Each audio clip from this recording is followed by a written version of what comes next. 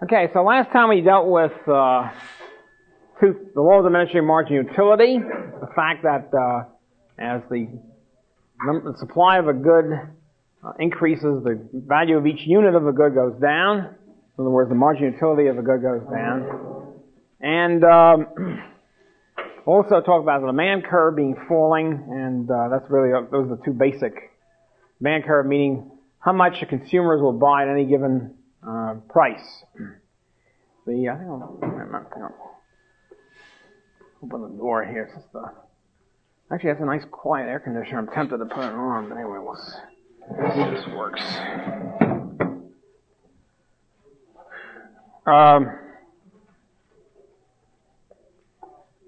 Okay, on law of diminishing marginal utility, there's a key thing that this accomplished in history of economic thought.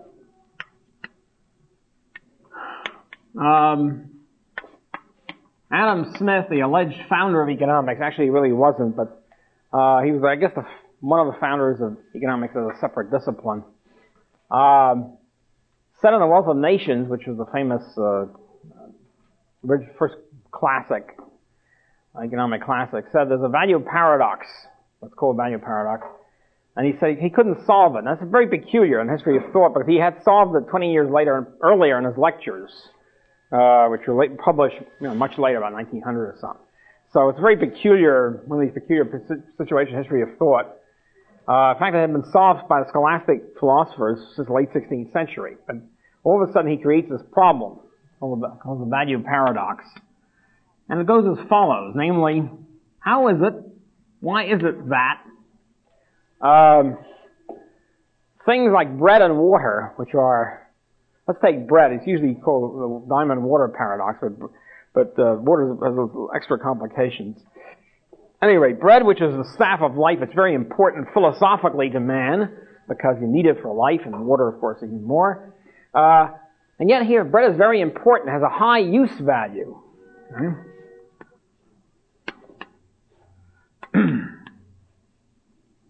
And yet, on the market, it's very cheap. I mean, bread is, in those days, even much cheaper than a buck a loaf. Water in those days was free, quote unquote. But anyway, it's very cheap. So it's cheap on the market, therefore has a low exchange value. So, alright, that's one puzzling situation. Here's something which has a high use value and a low exchange value. On the other hand, this is bread and water. You can probably think of other things. Nails are pretty important for construction. Nails are cheap. Okay. On the other hand, you have other things which are luxuries. They're fripperies. And Smith, I think, is one of the reasons why Smith fell into it. Smith was a Scottish Calvinist. He wasn't a hardcore Calvinist, but he was a softcore Calvinist. And so he hated luxury anyway. He didn't like luxurious consumption. Diamonds are a mere frippery. They have, as he put it, they have no value. No use value. Okay? That's a little extreme. Most of us would say, well, they have, philosophically, does not have a very high value. Say a low use value. Diamonds. Crusoe and Robinson Crusoe and his desert island would not go for diamonds as his highest priority, obviously. And yet, look at diamonds. Diamonds are extremely expensive on the market. They have a high exchange value. Okay? And, well, this is a very strange thing. I can't solve it. And Ricardo, his disciple, said the same thing. Or more, we can't solve this. This is a value paradox. Therefore, we can't say anything about consumers, the value to consumers, the whole utility analysis. They can't say anything about it because they're stuck in this thing. They have to deal with the entrepreneurs and business and labor and all that sort of stuff. And consumer analysis drops out of the picture, except in France, where they never fell for this. But Britain had a dominant economic doctrine in the 19th century, and so we were unfortunately took 100 years to get out of this, to solve the value paradox. And from this idea, you see, comes the left-wing position, like Veblen and these other characters in late 19th century America and later, saying, well, capitalism, market economy, stresses production for profit and not for use. They produce things like diamonds, which are for profit, of a high value. They don't produce bread and water or something which have a low value, use value. All right, so this dichotomy between production for profit and production for use becomes very important in the history of left-wing thought. By this time you have the tools in your possession to realize the fallacy of this whole nonsense. The basic fallacy is this: people do not choose on philosophic value. We don't sit around deciding in one big vote, like a world vote. Supposing, let's put it this way, I like to use models, in macro I use a model which I call the Angel Gabriel model. This is another angel. Let's go back to the model of the grand old, I consider the grand old science fiction movies of the 50s, 1950s and 60s, where some space character blocks into all television sets, All of a sudden, regardless of what channel you're on, some guy is speaking to you from the planet Ungu or something, and he hands Earthlings he says, Earthlings, listen, you have peace, conclude peace now or die in 6 days, or something like that. Well, the planet, some outer planetary character now comes to Earth and he presents us with a choice. Okay, you got your choice, folks. From now on, you have a world parliamentary decision. You won't vote, on your TV set or something. You have a choice of losing from forevermore, from now on until the end of eternity, either all the bread in the world or all the water outside, whichever, or all the diamonds in the world. And that's the choice the human race is faced with. Well, given that choice, I'm sure we'd choose bread or water rather than diamonds. And the space people whoever they are, will go off with the diamonds. But the point is, in real life, we're not faced with this kind of a choice. We're not faced with all-encompassing class choice. We're faced with unit choices, marginal choices. The whole point of the unit. When somebody goes to buy something, they're not faced with a situation of, here's all the bread in the world versus all the diamonds. No, you're faced with things, should I buy this loaf of bread? Or should I buy this diamond with 12 carats or something? In that situation, the marginal unit becomes extremely important. The law of diminishing marginal utility becomes decisive. Namely, it so happens that bread, for example, and water are superabundant. They're everywhere. Water, of course, is not so plentiful in some states and that sort of stuff. But basically, bread and water are superabundant. There's a huge supply of it. So even if there was one loaf of bread in the world and 1 gallon of water, you have a very, very high, this is marginal utility, let's say. And this is quantity, okay?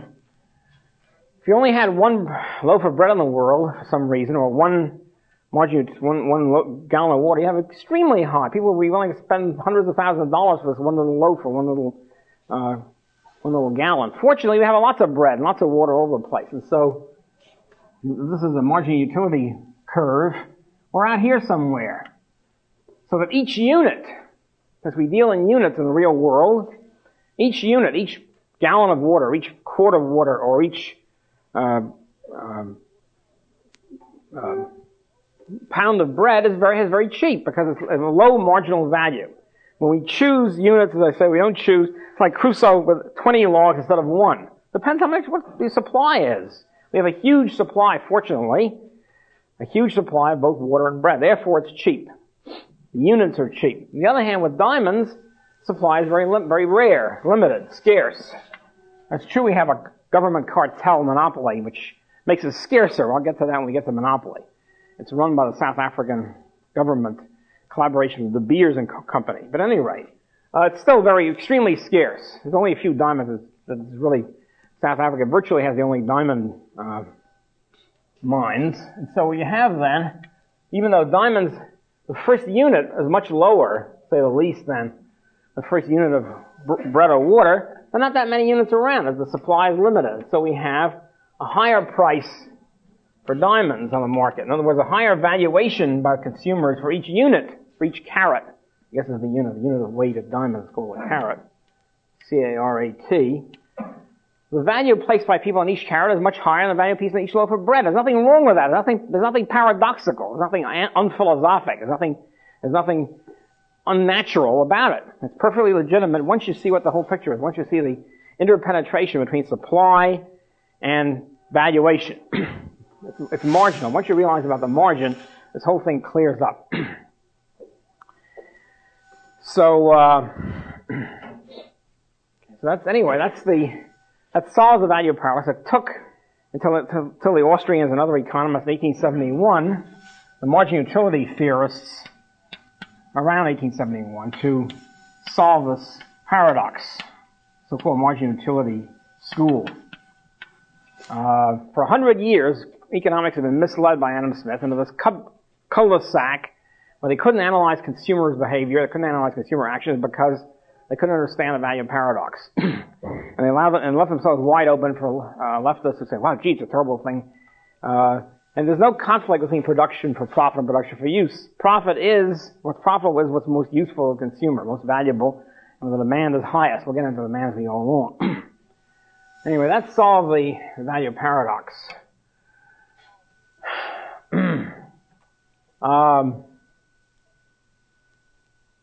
Okay, the other thing about exchange, which I mentioned before, the other thing about any exchange that takes place in the market is that people wouldn't only exchange because it's more valuable for them. They prefer what they're getting to what they give up.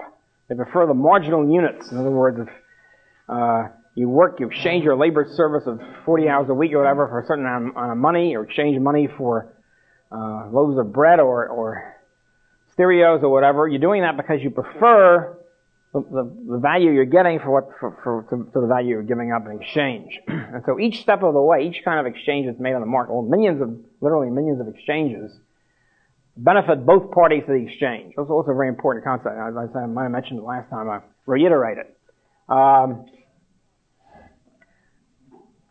Both parties are really, what we have is a lattice work of two-person exchanges. In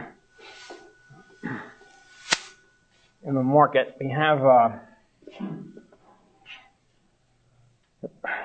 there's always, for every unit exchange, there are two people or two groups and two commodities, including two goods and services. In other words, if I go downstairs and buy a newspaper, say I buy the Post, then you have two things. You have me and the news dealer, and I give the news dealer 35 cents. And I get the Post, all right? So I'm getting, both of us benefit from the exchange. I give up the 35 cents. I value getting the Post more than the 35 cents. The other hand, of course, the news dealer values the 35 cents a lot more than the Post. What does he need with 325 Posts? Pretty obvious in his situation. But at any rate, both of us then benefit. Each unit exchange has two people and two commodities, or two goods or services. One, in a money economy, money is always one part of this equation here. Money is exchanged for other things. So that if you work for IBM, if you graduate and work for IBM, you're exchanging your labor service for salary, for money. So that's, again, a situation with you and IBM, let's say. So even though IBM is not a person, it acts as a unit in this situation. So you have money and then labor service exchange for it. So each step of the way in this lattice work of exchanges is both parties benefit. Otherwise they wouldn't make the exchange to do something else. They go home, they make some other exchange, they keep their money, they go to Bahamas or whatever. Okay, we now get to the most important, we talked about the demand curve last time. We get to the most important property of the demand curve, the only property which really is important, as a matter of fact. Remember, the demand curve is falling. That's all we really know about it. So you have on the y-axis, you have price, and the x-axis, you have quantity. And the demand curve tells you, it's really a demand schedule. It's a geometric representation of the demand schedule. It tells you, at this price, how much will be bought. The price of Wonder Bread is $10 a loaf. This much will be bought. If the price is $5 a loaf, this much. Whatever. And you get something like that. Okay. In other words, the cheaper the price, the more will be purchased. So you have a demand curve which is sloping, so-called falling demand curve which slopes downward and to the right. You don't know how it's sloping. You don't know exactly how. You don't know if it's linear. You don't know if it's steep or shallow or flat. All we know is that it's falling. Now the important property of the demand curve is how much, if this is like a freeze frame situation telling you what's in the mind of consumers. Of course, you don't know the demand curve. Who knows? You don't really know. All you know is that it's falling. There's no way to have an X-ray machine of the minds of every consumer and figure out, if you freeze today and find out, well, let's see, how much will they buy at different prices. But what you do know, as I say, is that it is falling. So there are two, the important property of the demand curve is, if you change the price, let's say if you cut the price from here to here, how much will the quantity increase? Okay? In other words, or at least in what direction? We know it will increase, we don't know by how much. If it increases just a little bit, you have a steep curve here. Well, let's see. It can either do that, or it can increase a lot. We have a much flatter curve, okay? Given the same point. Now there's this property of the demand curve is called its elasticity. Once again, it's borrowing the prestige of physics, where the question, for example, is if you put a certain different weights on a spring, how much will the spring give? Now there are two different kinds of definitions for elasticity. One kind, which is a textbook definition, there's nothing wrong with it; it's just kind of irrelevant.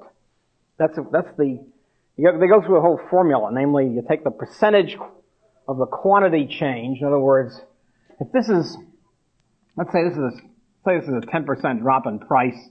If this is a 40% increase in elasticity, then you have all these ratios, etc. It's called a very elastic curve. If, on the other hand, you have a 10% drop in price and quantity only goes up by 5%, it's obviously very inelastic. So the more elastic is how much more give there is. In other words, how much the quantity will increase when the price falls. The reason why it's irrelevant is nobody knows anyway. And it's also the really important thing, it's qualitative, the really important thing for the businessman or for the industry is, will total revenue go up or down? That's what they really care about. If I cut the price, what's going to happen to my total revenue? That's what I want to focus on here. Now, total revenue, business income, net income, okay, is total revenue minus total cost. And this is a very simplified way of looking at it, but basically it is how much money do you take in a year over the transom or over the cash register or whatever, how much money do you pay out? If you take in $100,000 a year, you pay out $80,000, total cost, means your net profit is $20,000. Okay, so you're in fairly good shape. If, on the other hand, your total revenue is $60,000, you pay out $80,000, you're in pretty poor shape. It means you suffer net losses of $20,000.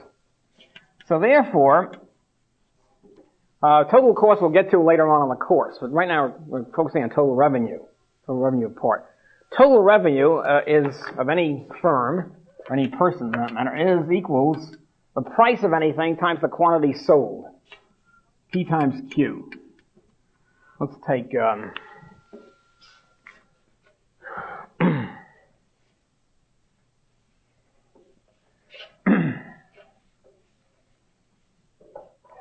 let's take our Wonder Bread example. Okay. The curve is based on the schedule. Okay, let's say the price is $10 a loaf. You have very few loaves sold. Let's say 1,000. 1,000 very wealthy Wonder Bread freaks. Okay, so you have a total revenue then of P times Q equals TR. You sell for $10 a loaf. You sell 1,000 loaves. You get $10,000 total revenue. It's a very simple concept. Simple but important. If the price is $1, you might be selling 100,000 loaves. So then your total revenue is $100,000. If the price is a nickel a loaf, I don't know, you might be selling, let's say, 500,000. What's that? That's $5,000. Is that it? Anyway, that gives you an idea. You take the price per unit, multiply the number of units sold, and you get your total revenue. Okay. So what we're interested in here is what happens to total revenue. Okay. Let's see, this is the demand curve here. Okay.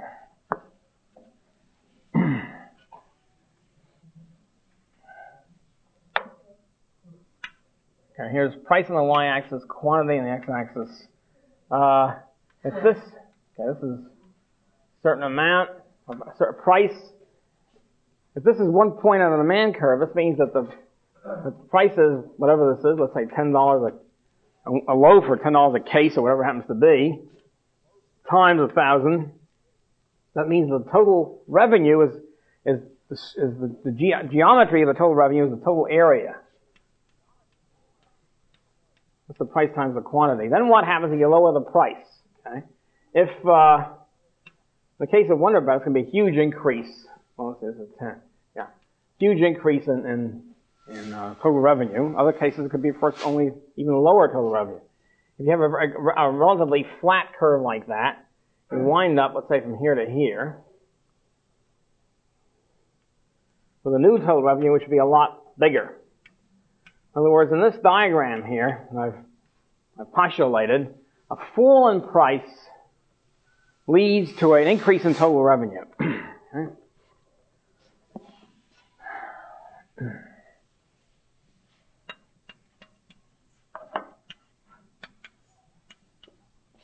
Increase in TR. And then looking at this is $9 or something, whatever this is. If you go back, of course the reverse happens. In other words, you start with here, you raise the price to here, you get a big drop in total revenue. Right? So this is the other side of the coin, given the same 2 points. So here you have a rise in price leading to a fall in total revenue. This situation, when a demand curve is in this situation, it's called an elastic demand curve in that zone, in that region, because it can change from, it does change all the way up and down the curve. But what you have here, this is a definition of an elastic demand curve. In other words, the key thing, and I'm focusing on here, is the direction. What happens to total revenue with a change in price? If when you cut the price, if in other words, quantity increases by greater proportion, you have an increase in total revenue.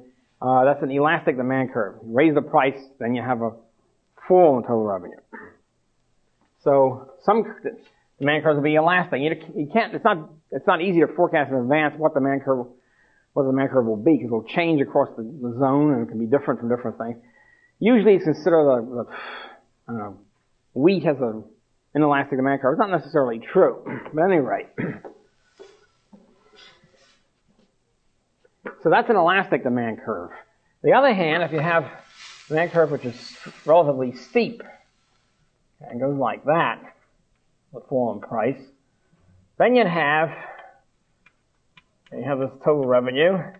The new total revenue, the new area will be smaller. In other words, the increase in quantity is not enough to offset the drop in price. So the result will be a lower total revenue. It's like even clearer here, like that. So in this situation,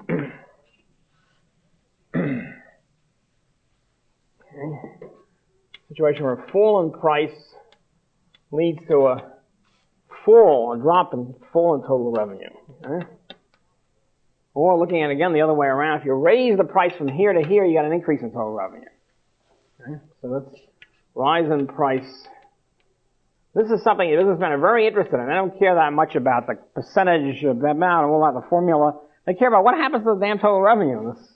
Okay, so this is, because in the real world, businessmen don't know the demand curves are not listed on the book for them. They have to try to find out. It's not easy to find out. It's part of the job of the entrepreneur, the businessman, to try to figure out what's going on.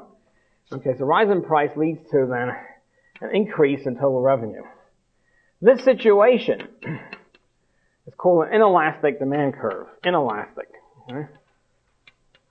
So in other words, we're setting up here a new definition of elastic and inelastic. Instead of concentrating on percentages, what I'm saying is I'm concentrating on the direction of total revenue. If the total revenue increases with a fall in price, you have an elastic demand curve. If it drops with a fall in price, you have an inelastic demand curve. And vice versa. If the total revenue falls off an increase in price, you have a elastic demand curve. If it goes up an increase in price, you have an inelastic demand curve. So what can we say about when things will be elastic or inelastic? Well, for one thing, we can say that other things being equal, given the range of choice, a larger range of choice will lead to a greater elasticity. In other words, let's say this is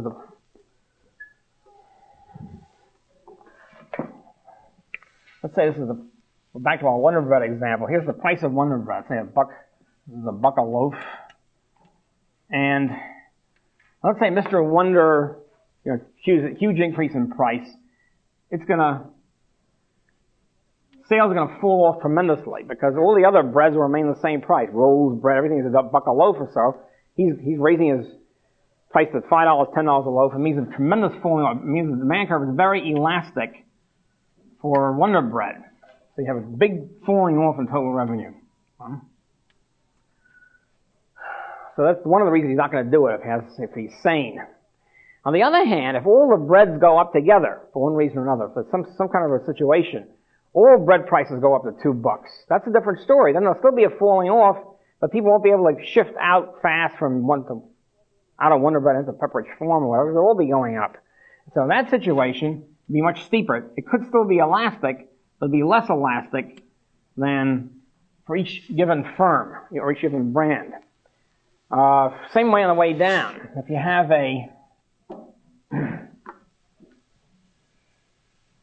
if Mr. Wonder cuts his price and all the others remain the same, he'll pick up a lot of sales. It's going to be a very elastic demand. On the other hand, if all bread prices go down, they'll pick up some, but not as much.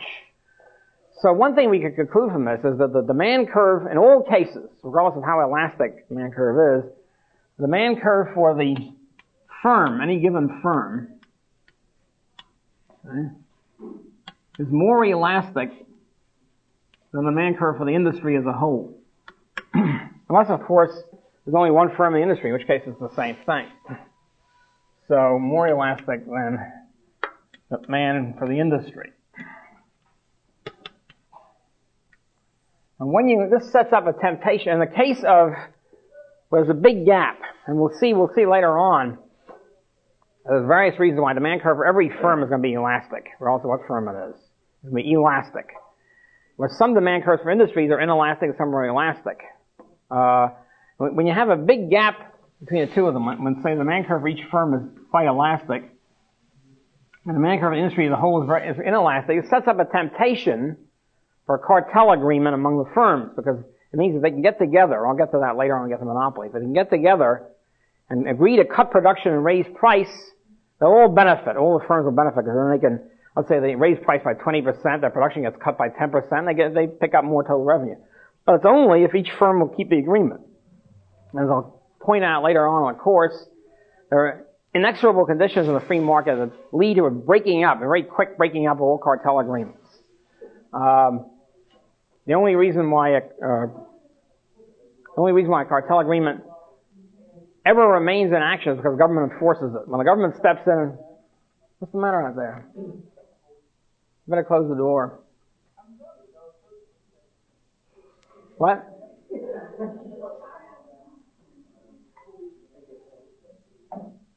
Oh, God, we only have a few minutes. Eager class for next hour, I say. Well, God bless them. Okay, so where was I? What was I talking about?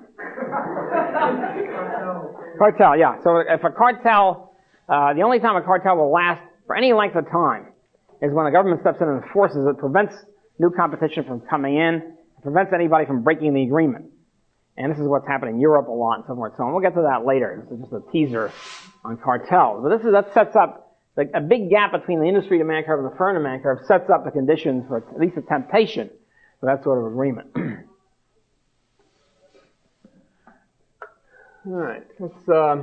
Okay, now there's all these demand curves, they might look flat or steep, but you can only tell the relative elasticity when they're from the same point. If you have this kind of situation and going down from that price, you have a flat curve, this is a steep curve, you know this is more elastic than that. Okay.